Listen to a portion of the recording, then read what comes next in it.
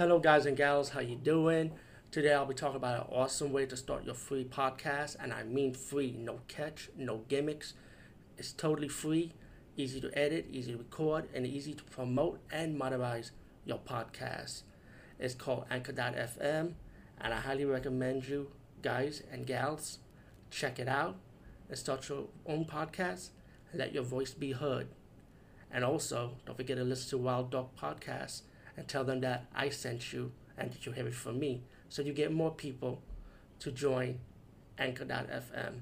You will not be disappointed because they will also put your podcast in other platforms and then make it very, very much easier for you. Have a great day, everybody.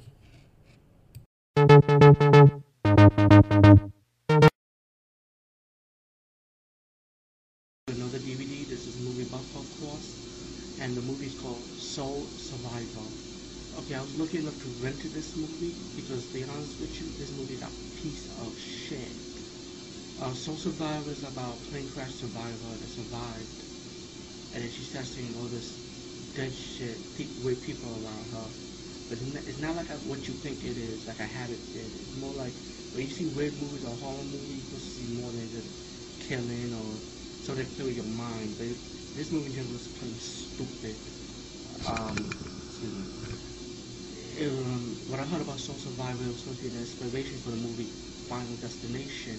And of course, I'm a fan of Final Destination 1, 2, 3, and coming soon part 4. So I was excited to see this movie. Just by judging by the trailer, I thought it'd be like a lot more like Final Destination. This movie was done in 1983, so it has that 80s feel, of course. But the first hour of the movie is just all talking and a little bit of stupidness. When I looked at the trailer from Code Red, it was like you see a skull with red eyes. It was like the fucking Terminator. So I thought, well, Terminator's the death, but it's not. You only see the skull only one fucking time, and that's it. But this movie totally fucking sucks. So of course people don't listen to me, so just select the movie and judge for yourself. It gets better at the ending. There's some little bit of killing scenes, and the ending is just plain stupid anyway. But to me, the movie's a piece of shit DVD, which will be one of my talents for movie buffers. You might see some other DVDs that is a piece of shit. And trust me, these are movies I come across by accident. It's not like I'm gonna rent it knowing that's a piece of shit DVD like other reviewers. They know the DVD is crap, but they're gonna review it anyway just to get a video blog in there, just to say it's a piece of shit for you guys. I mean, this is a movie that I thought it was gonna be good, but then it happened to be a piece of shit DVD. So this is a real review from a real reviewer. Please don't rent this, but like I said, you're gonna rent it anyway, so judge for yourself. It's nothing like Final Destination, and I'm surprised this movie is actually an inspiration for it. I don't know why, but pretty much that falls will connects with the girl.